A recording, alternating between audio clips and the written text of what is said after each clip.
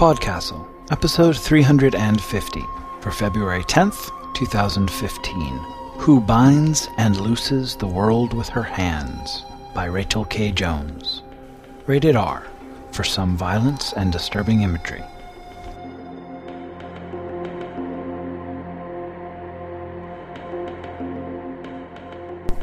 Hello, and welcome to PodCastle.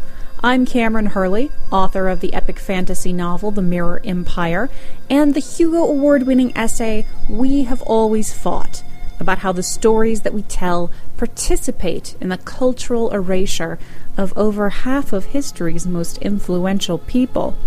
Now, I mention that because our story this week is by the same author as a piece written in conversation with We Have Always Fought. It is a story of adventure, history, and erasure called Makisha in Time. If you haven't heard that one yet, you should be able to find it in our archives or read it online at Crossed Genres magazine. Now, writers of science fiction and fantasy, we have this long history of conversational stories and think pieces like this, right? We're this close-knit little group, and chances are good, if you stick in this game and you write it out, you're going to speak to, drink with, or have dinner with 80% of the genre's working authors throughout the course of your career. So these pieces, then, that we write sort of in conversation with each other, bleed out into online and offline spaces for readers and listeners just like you to enjoy. Now, these writer conversations are sometimes quite congenial, throwing back a few drinks at the bar and saying, hey, this idea is cool, and what about this one? Oh, and you wrote that piece about, and I've been thinking of this other thing for that. And sometimes they're not. Sometimes they turn into feuds, but hey, that's what keeps it really deeply interesting. And I'm always very fascinated at how these stories that we write inspire and encourage and help us all collaborate together with our colleagues, because that really produces powerful new work. So today's story is a PodCastle original from author Rachel K. Jones, a new author who I'm very excited to follow. And this story is called Who Binds and Looses the World with Her Hands. Now, Ms. Jones is a science fiction and fantasy author and editor living in Athens, Georgia. Her fiction has appeared or is forthcoming in a variety of venues, including right here at PodCastle, as well as Escape Pod, Strange Horizons, Intergalactic Medicine Show, Cross Genres, and Daily Science Fiction. You can find more of her stories through her blog or follow her at Twitter at Rachel K. Jones. Our reader today is someone that you may be familiar with if you listen to a lot of stories here at PodCastle. That is Marguerite Croft. Marguerite Croft is a recovering anthropologist, writer, and mother who lives along the Northern California coast with her husband, writer Christopher Renega. She is a graduate of the Clarion West Writers Workshop, and she's narrated for the Escape Pod, PodCastle, and Pseudopod podcasts. She also performed the audiobook narration of Tim Pratt's The Strange Adventures of Ranger Girl. Now you can follow Ms. Croft online at margueritecroft.com and on Twitter at Marguerite Croft.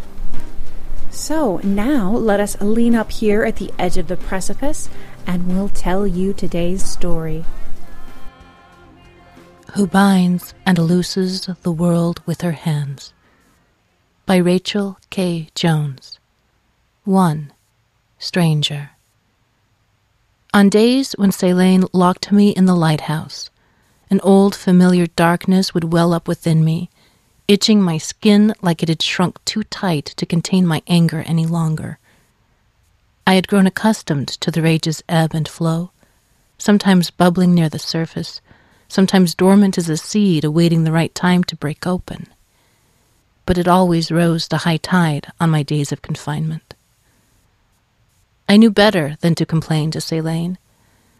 I often watched from the windows of the lanthorn, the little room which housed the lighthouse's beacon, when the merchants made landfall.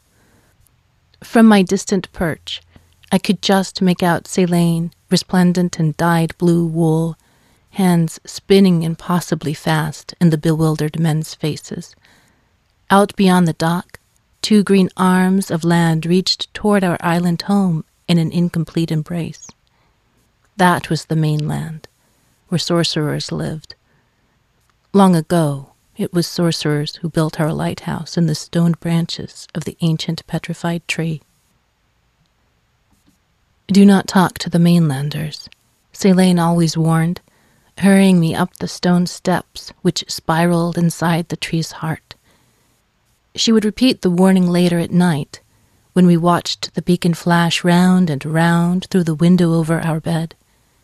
I would nestle against her chest, and her hands would dance out tales about sailors, how their days at sea would drive them so mad with lust they would seize any woman when they made landfall.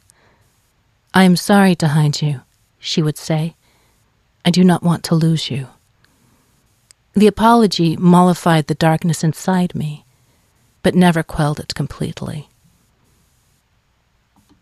I first found the stranger by blind luck, while herding my sheep along the shoreline at dusk. He had washed up on the leaf-shaped stones which littered the island, his sloop dashed to splinters on the rocks. We never expected visitors this late in the season. The shipping traffic had already dried up before the winter storms, and anyway, except for the rare merchant, no one visited Corail Island on purpose. He stank of kelp and wet wool. He looked so ugly I almost left him for the gulls. It had been years since I had seen a man up close, not since the old lighthouse keeper died. His beard revolted me. His chest rose and fell unsteadily, but he did not respond to my signs or prodding. I supposed he was a hearing man. Selene found me crouched on the rocks beside my catch, trying to wake him. "What is this?" she said, her signs formed around the jar of oil in her left hand. "Why did you not fetch me immediately?" She knelt and checked his breath, and her expression soured. "Give me your shears." I hesitated. She had an evil look in her eye. "Why?"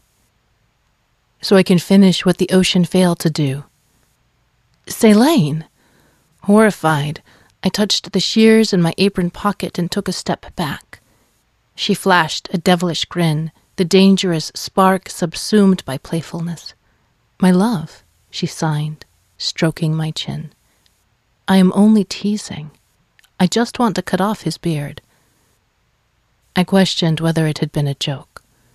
I could never be sure with Selene. "You might offend him," I said. "We cannot read lips through all that hair. The shears, please." She set to work shaving him, mounding hair like limp gray seaweed on the rocks for the gulls like limp. I worried what the stranger might think when he awoke, but then again, I had never seen Selene ask permission for anything. 2. Selene. I do not remember a time in my life before Selene. This is my history as she told it. For her 10th birthday, her father, the lighthouse keeper, bade her name a present. She asked for a playmate, a girl, deaf like herself, so the old man went ashore and found me. I don't recall the mainland, not mother nor sibling nor beast nor town. I remember only the island, the great petrified lighthouse tree, and Selene. In my earliest impression, I see her climbing barefoot on the twisting stone roots that flowed skirt-like downhill to the island's every part. Her long dark hair floating, hair I brushed each morning with a golden comb, picking through the knots with patient fingers. When she brushed my hair in turn, she would yank the comb downward, oblivious to tangles, until my scalp stung and my eyes watered. On that first day, Selene said, she seized my hand and claimed me for her own, naming me girl, which looks like this. Thumb stroking the cheek downward from ear to chin, which resembles a sign for long-suffering. My name, though, is Dorian. I know it. just as I know the pulsing tide of darkness in my heart. It is the only memory left of the time before Céline. I couldn't help but love Céline. Her name sign was a closed fist for S against the chest. When swung like a punch, this sign also means rebellious. When she reached the age to marry, her father again told her to name her heart's desire, and instead of a man, she demanded me, running her own thumb down my jaw so tenderly it made me shiver. For I couldn't help but love her. I had no one else, no one on the island but her, me, and the old man until his death. No one to speak to but Céline, my all, my world, my lover, my wife, and my captor. 3. Spinning. Thump, thump, thump went the treadle on the floor when I did my spinning. I did not hear it so much as feel it in my skull. Thump, thump, thump. And our little cabin's petrified walls pulsed like a heartbeat. Heart, said my hands to the tuft of wool. Finger pinched to thumb in a sign that could also mean lucky. As I spun, I pictured warm things. My sheep tearing at the coarse shrubs growing in the petrified roots. The golden beacon refracting from the lens and the lanthorn. Céline curled against me in the winter, gentled by sleep, soft and strong like new yarn wound round and round the bobbin. I was spinning when the stranger awoke and raked fingers through the stubble on his face.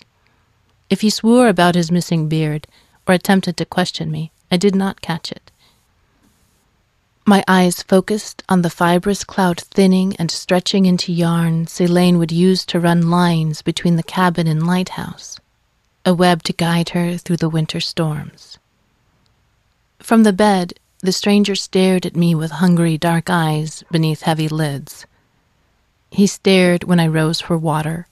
He stared when I wound the new yarn on the bobbin. He stared like a heron hovering over waters pregnant with fish. His lips moved, but I did not catch the words. 4. Sorcery. He is a sorcerer, Céline announced as we polished smoke from the lantern panels the next morning. Wicked beasts, sorcerers. My father and I used to see them on the mainland, always with an ensnared slave in tow. They can do that, you know, enslave you, bind your mind, if you let them talk. How do you know he is a sorcerer? I asked. Céline draped her polishing cloth over the windowsill, where the wind off the sea set it aflutter. I saw him pull water from the air today. His cup was empty, and then I saw him drink from it moments later. He thinks we don't notice, but deaf people see everything. She cut her eyes toward me on the last word. I suppressed a shiver and smoothed the worry from my features. He is our guest, I reminded her. Sorcerer or no, we cannot harm someone we have taken into our care. Just don't speak to him, she said, and because she was mostly in a good mood today, she pulled me close and kissed me, combed fingers through my long black hair, teasing out the tangles, only pulling a little. Later, in the cabin, I found a folded paper beneath my basket of carded wool. From the bed, the stranger lifted an imperious eyebrow at me. He cocked his head toward Céline. I read a word on his lips. Secret. I slipped the paper beneath the batting and, remembering my sheep, made my face dumb. 5. Secrets. Since the season for storms drew near, Céline departed the next morning to string the web which served as a guide up the path to the lighthouse all winter. The moment she left, I sat down at the spindle and read the stranger's note. We are in great danger. The other woman is a powerful sorcerer. Help me, and together we will escape to the mainland. I caught the man's eye, and he struggled to stand. "We have to go at once," he mouthed, and with a finger he forced my chin upwards so I gazed into his fearful eyes. "Now, quickly," while the sorcerer. Words tumbled from his lips so fast I lost the speech's thread, though not the tenor. I had never seen such terror before. I waved for him to stop. I covered my ears and my mouth and shook my head. The stranger paused, nodded. From a fold in his sweater, he produced a black streaked glass pen and a bottle of black ink, objects I did not recognize. They certainly had not been in his possession when we carried him from the shore. I accepted the pen and wrote, "Where did you get these?" His neck craned to watch the door, so his scrawl went crooked down the page. "I made them." He pointed toward the fireplace. "Paper drawn from wood, ink drawn from soot, glass drawn from the sand that blows from the shore." Surprised, I threw down the sorcerer's pen as if it were a viper. It shattered into 3 pieces against the stone floor. The stranger collected them, held them close to moving lips, and they became whole again. "You really are a sorcerer," I wrote, my script shaky. "So is the other woman, the one who has enslaved you. I will explain it on the way, but we should go, now." He yanked my arm, stepping toward the doorway. I planted my feet and threw my weight against him, and my leverage sent the frail old man tumbling to his knees. I grabbed the pen and wrote, "She hasn't enslaved me. She is my wife." The old man stole another glance toward the door. His shoulders sagged. He wrote until he covered half the sheet with fine scrawl. "Think about it. You know the truth. I have watched you both. She gives orders, and you obey. She is cruel to you, and you accept her abuse. I saw you last night preparing dinner. I could not follow your hand language, but she pressed your arm against the hot kettle, and you smiled. You smiled at her, though you were in pain. You fear her." I rubbed the pink wheal on my wrist. It had already begun to heal, but the sight made the darkness surge inside me. With an effort, I forced it down again. "She just has a temper," I wrote, "but she loves me. She doesn't mean to be cruel." He appraised me, a lean and hungry look. He scrawled again. "Did you know the sailors have a superstition about this place? That they avoid it at all costs? This island was built as a prison, and that woman is the prisoner. She has enthralled you too. I will free you, if you will help me." "You're wrong," I answered. "I have known her my whole life. I would know." "Have you ever been off the island?" he asked. "Of course. I was born on the mainland." "But do you remember it?" I bit my lip. I recalled the long days locked inside the lighthouse at her insistence. Céline said it was for my own protection. "You're wrong," I wrote again. I slammed the pen on the stone floor, never mind the shards, and stormed out of the cabin to find my wife. 6. Speech. On the twisting path that climbed up to the lighthouse, Céline navigated the gray petrified tree roots, winding the yarn between them. From a distance, she resembled a spider and a huge blue web. I rubbed the pink burn on my wrist. How I loved her and feared her. She paused from her labor, wiped her face, and cast a look downhill, caught me staring. Grinned, waved, and name-signed, "Girl!" I returned the wave. I could not recall the last time she had called me by my real name, Dorian. Perhaps she never had. Overhead a seagull wheeled and flew off toward the bay, toward mainland, and all at once my skin felt constricting, the air thick, and oppressive. Perhaps I really was enslaved.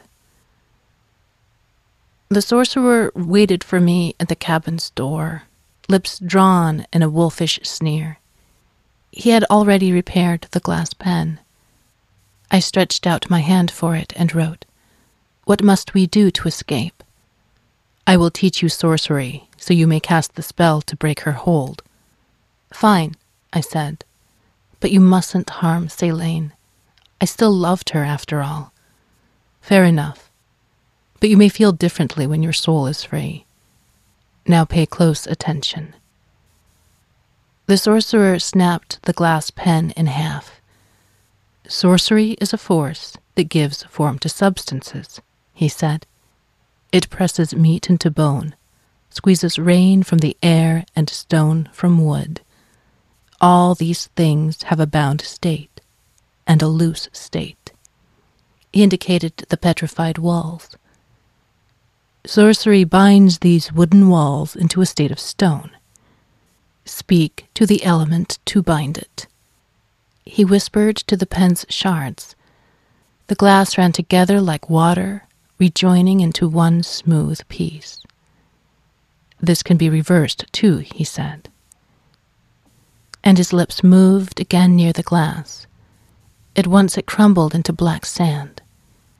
He spoke a third time, drawing out the sand between long fingers, and it fused into the form of the pen, binding and loosing. "You try." He passed me the pen. "I don't speak," I reminded him, touching my ear and mouth. He pressed lips together, and his eyes darted toward the door again. He fetched a pillow from the bed and teased out a gray feather. "Watch me," he said, then held the feather to his chin. Before his puckered lips, the down vibrated and swayed. He passed it to me. "As you breathe out, shape the air with your lips." I practiced under his instruction for a few minutes, and then he said, "Next, you add vibration." He placed my hand on his throat, and it buzzed beneath my fingertips. I touched my own neck and imitated him until I felt my throat buzz. He reached for the pen, but before he could write, his eyes snapped toward the door, wrinkles flattening into a mask of terror. Selene stood in the doorway, face flushed and chest heaving. 7. Solitary. She beat me, of course. Her cheerful mood evaporated. "Do not talk to the mainlanders," she said, and her fists resembled her name sign. "Selene," said the blow to my jaw. "Selene, Selene," on each ear. "Selene," I tried to sign back, but she would have none of it in her rage. She pulled my hair and kicked at my ribs when I knelt at her feet. She beat my ears the worst, and when I cast myself toward the sorcerer, he turned away, brushing black sand from his palms. She locked me in the lanthorn as punishment. I tried not to touch my raw, swollen face as I curled on the floor, doubly imprisoned, as if I could run anywhere but home. I fought with the darkness inside me, struggled to master it. But with each hour of my confinement, it swelled, gained momentum. That night, she had pity enough to bring me my drop spindle and distaff so I might occupy myself with spinning. I watched the lantern rotate and the lens flash its warning from my small prison. The spindle whirled like the lantern in miniature.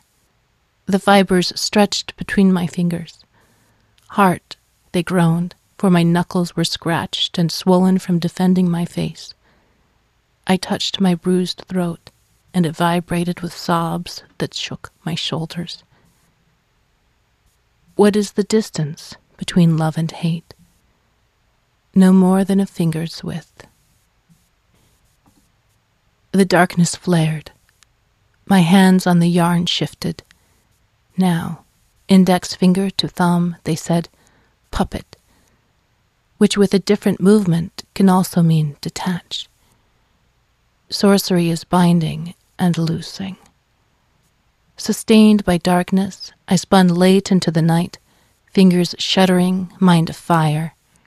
The wind from the window made me shake and gutter like a flame with no glass to protect it. 8. Storms. By the time Selene forgave me, the storms were upon us. Winter on Corail Island is like this. The sea rises and grabs the rocks. It rolls all the way up to our doorstep, and Selene must wade up the path to the lighthouse, clinging to the webbing between the great petrified roots so that she will not be swept out to sea. The sheep we gather into their fold and feed them from stocks stored against the lean months. Selene occasionally slaughters one for the fresh mutton. She always makes me select the one to die. Once taken under our roof, we were beholden to him until spring. It did not mean, though, that Selene would permit him to leave the island alive. "I forgive you," Selene said when she brought me down from the lighthouse. "You are too trusting, my love. He tried to enslave you, to turn you against me. Do you believe me now? You cannot trust sorcerers." I wanted to believe her, but my half-healed cuts ached, and I no longer knew who to trust. I wanted to speak to the sorcerer about it. I often caught him picking through the woodpile and the sand on the floor.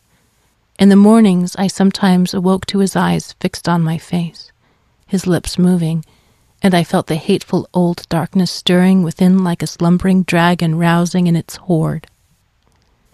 The sensation thrilled me, but I distrusted it. Perhaps the enthralled always experienced their binding as a sense of freedom. "Do not talk to him," Selene warned me whenever my gaze strayed toward the fire. Now that her temper had passed, she wrapped me in her arms at night, and I did my best to ignore the old yellow bruises on her hands that bore witness to her violence. When she fell asleep, I would roll toward the wall, and in the darkness make my throat vibrate under my fingers and watch wisps of my hair flutter in the unheard sounds. 9. Separation. "Be careful," I told Selene, wrapping her in a heavy blue mantle as she prepared to brave the storm. She stroked my cheek with a thumb. "Girl," it said, and kissed me. "I will be back in an hour." Storms meant shipwrecks. Storms meant Selene must tend the lighthouse all night long, following the ropes laid like highways from the cabin to the tree, through black ice and bracing cold and beating rains that blinded her. Selene pushed against the wind, a hand on the guiding rope anchored to the front door as the dark swallowed up her steady, retreating steps. The frozen air assaulted me, and the heat pulled me from behind, and then the sorcerer appeared at my elbow, wearing his broken bindings slung over one shoulder. Sorcery is binding and loosing, I remembered. Selene's knots had never really restrained him. "Now is the time," he mouthed. "Cut the rope and lock the door and be rid of her." He reached for the anchor line, a black glass knife in hand. "No!" I shouldered my way between him and the door. It was not supposed to be like this. He had promised. The sorcerer seized my shoulders. He had gained weight during imprisonment, and I could no longer tip him to the floor with a little leverage. We struggled for dominance, and the wind from the open door fought for possession of my body. He slashed at the anchor rope. I threw my shoulder into his stomach. The glass knife sunk into my arm, and pain exploded in my brain. Suddenly woozy, I went limp. He dragged me inside. I scrabbled at the floor, punched at him, kicked. "Selene!" screamed my fists. "Selene! Selene!" He wound my hands with cord from my spindle, knocking over the wheel without bothering to detach the distaff. Hands bound, I was muted. The wind beat the cabin, and answering from within my breast, shuddering sobs tumbled from my throat. The storm drummed against the stone like a woman's fists against a locked door. 10. Signs. Pain kept me lucid. I forced myself to hold to the pain and reviewed my predicament. The wound in my upper arm shrieked. My hands were bound together in a sign that meant slave.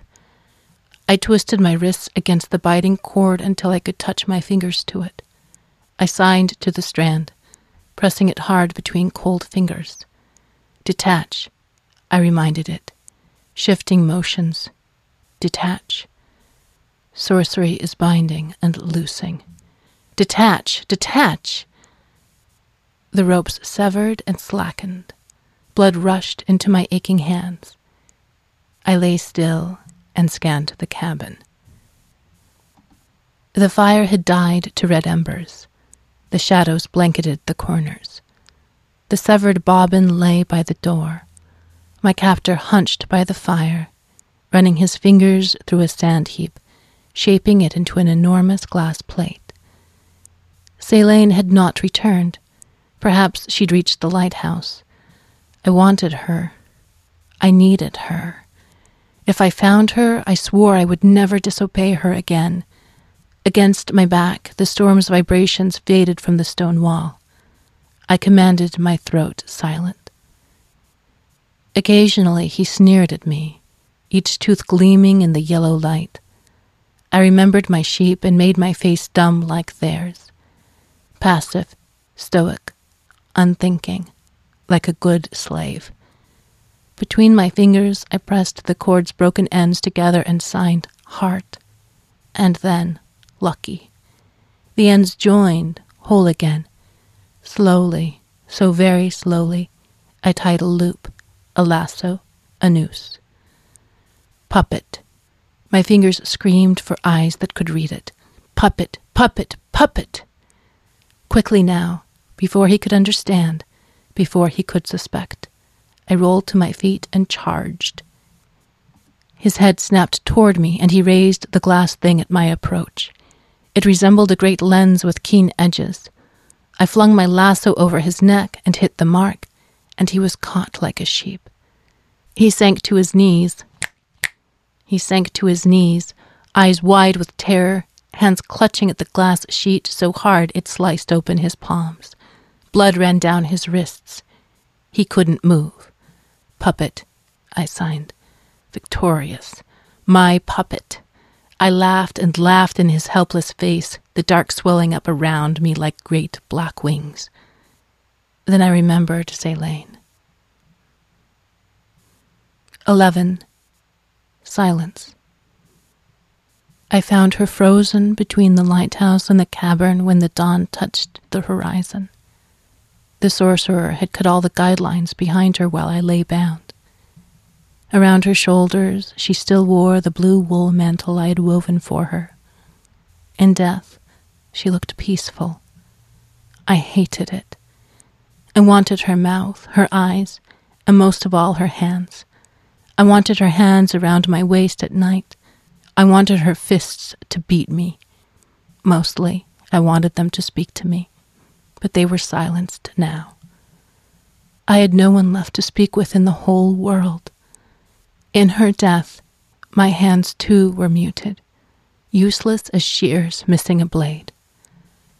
I turned to my puppet who trailed behind me up the path. "Why?" I demanded, grief-stricken. "Why did you do this?" His elbows jerked upward, and before his horrified eyes, his hands danced out an answer. The lighthouse was built to warn people away from this place. Something older and more powerful than sorcery was imprisoned here, stripped of its power and bound into a different form, like the stone tree. I know that already. You told me Celaine was a sorcerer. No, she was only your keeper, just like the lighthouse keepers before her. His eyes flashed, and his hands danced faster. Any sorcerer who could control you would soon be the greatest of all sorcerers. He would have anything he wanted. None would dare oppose him for fear of you. "No, this is a lie," I said, trembling. But the darkness inside my heart stirred again, lifted its head, sniffed the winds. I knew in my gut my puppet could not lie to me. "Why did you kill Celaine? You could have just enslaved me and fled. You and the lighthouse are bound with one spell, and you cannot leave until the spell breaks. The keeper was part of it. Her death is another broken link in the chain. Now you need only speak the right words, amplified with a lens, and you will be free. I made my puppet carry Selene back to the cabin and lay her by the fire while I began weaving her shroud. My heart contracted within me. I was being pinched, drawn out, twisted like fleece into something hard. All my fear had died with my Selene. Now all I had left was rage. We wrapped her in the shroud in the morning. I hadn't slept while weaving it. I needed no rest any more. A darkness I could no longer master sustained me. Puppet tended the sheep and cooked the food, body obedient and eyes terrified. I knew what must be done next. At dusk, I placed her body on a great twisted root thrown up like an arch between the lighthouse and the cabin. 2 stone leaves held her eyelids closed. I placed the lens in her folded arms, pinning it to her breast. Speech is sorcery, he had said. Sorcery is binding, and sorcery is loosing. I brought my hands down in a sign that meant fury doubled, and the glass shuddered, amplifying the magic like the lanthorn amplified light. A great wind kicked up beneath Selene's body and shook the island down to its foundations. A cloud of dry brown leaves kicked up from the ground, flew out to sea where they crashed into the waves like the bodies of dead birds. Puppet sat down in surprise on the tree root, which rippled with colors as it crackled and unpetrified all along its length, running up the slopes to the lighthouse, where the great old tree unstiffened and swayed in the wind again. Free. But it was still a dead tree. Sorcery could not bring it back, nor could it bring back Selene. She looked so fragile in death. I wondered how I ever feared her. Only Selene ever restrained me, and she was gone. I gave Puppet an axe and set him to chop the roots while I packed the things we would need from the cabin. Some clothes, my drop spindle and distaff, and Selene's golden comb, which I wore in my hair. I released the sheep from their pen. Free, I signed to them, and for good measure. Lucky. Puppet waited for me at the dock in a boat he had magicked from a tree root. I gave him the oars. I would see the world at last, the world Selene had shielded from me.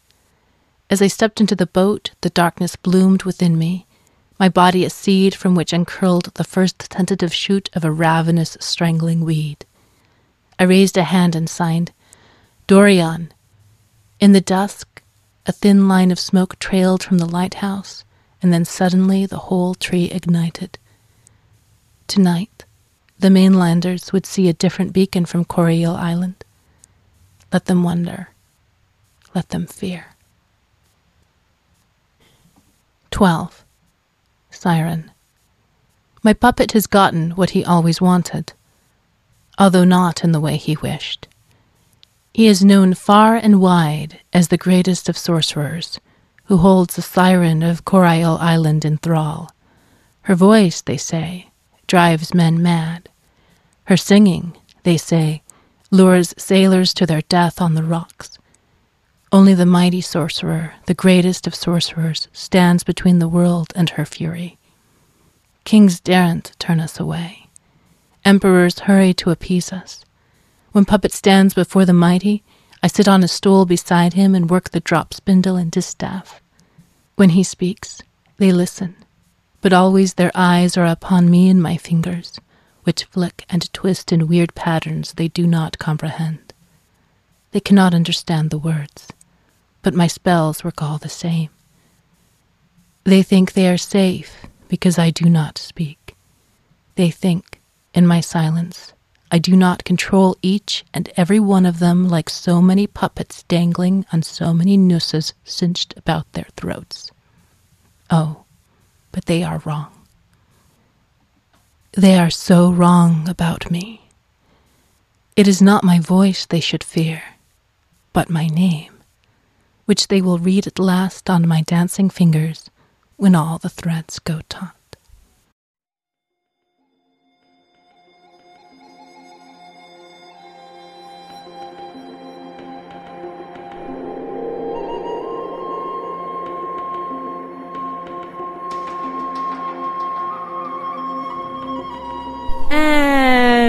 And welcome back.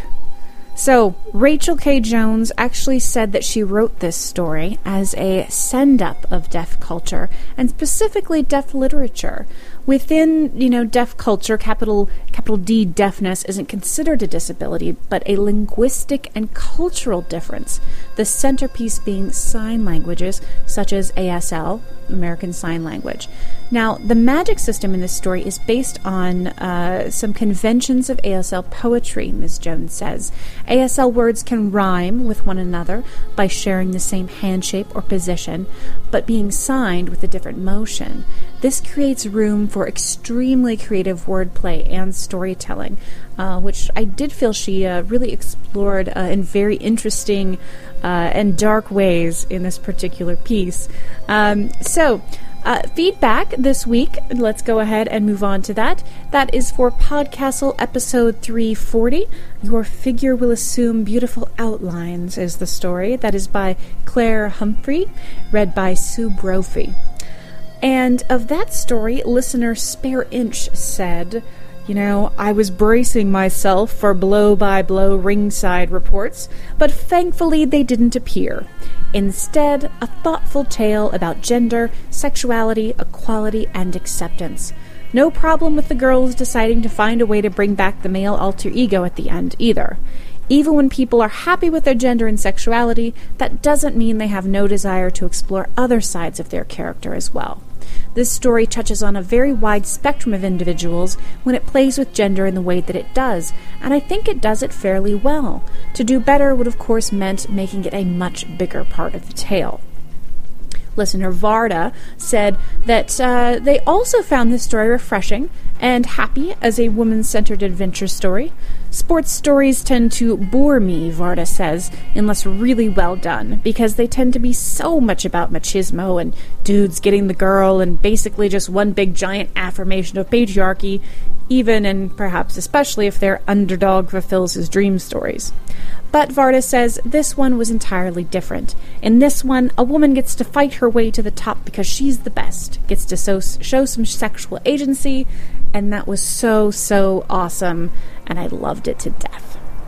So, thank you for those comments. Now come and let us know what you thought of Ms. Jones's story today at forum.escapeartists.net. If you would like what we're doing, do also visit us at podcastle.org and throw $1 or $5 or $10 in the pot. Every single cent goes to pay our authors and goes toward keeping the podcast going so that we can deliver you the best in fantasy fiction every week.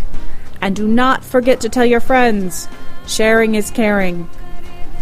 Well, that was our show for this week. On behalf of everyone at PodCastle, LaShawn Winak, Graham Dunlop, Arun Jiwa, Sarah Goldman, Peter Wood, Anna Schwind, and Dave Thompson, thank you for letting us share another story with you. We'll be back next week with yet another gem.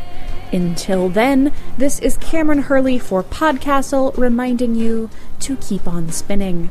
PodCastle is a production of Escape Artists Incorporated and is distributed on a Creative Commons Attribution Non-Commercial No Derivatives license. Share it, but don't change it or sell it. Our theme music is by Shiva in Exile. You can find them at magnatune.com.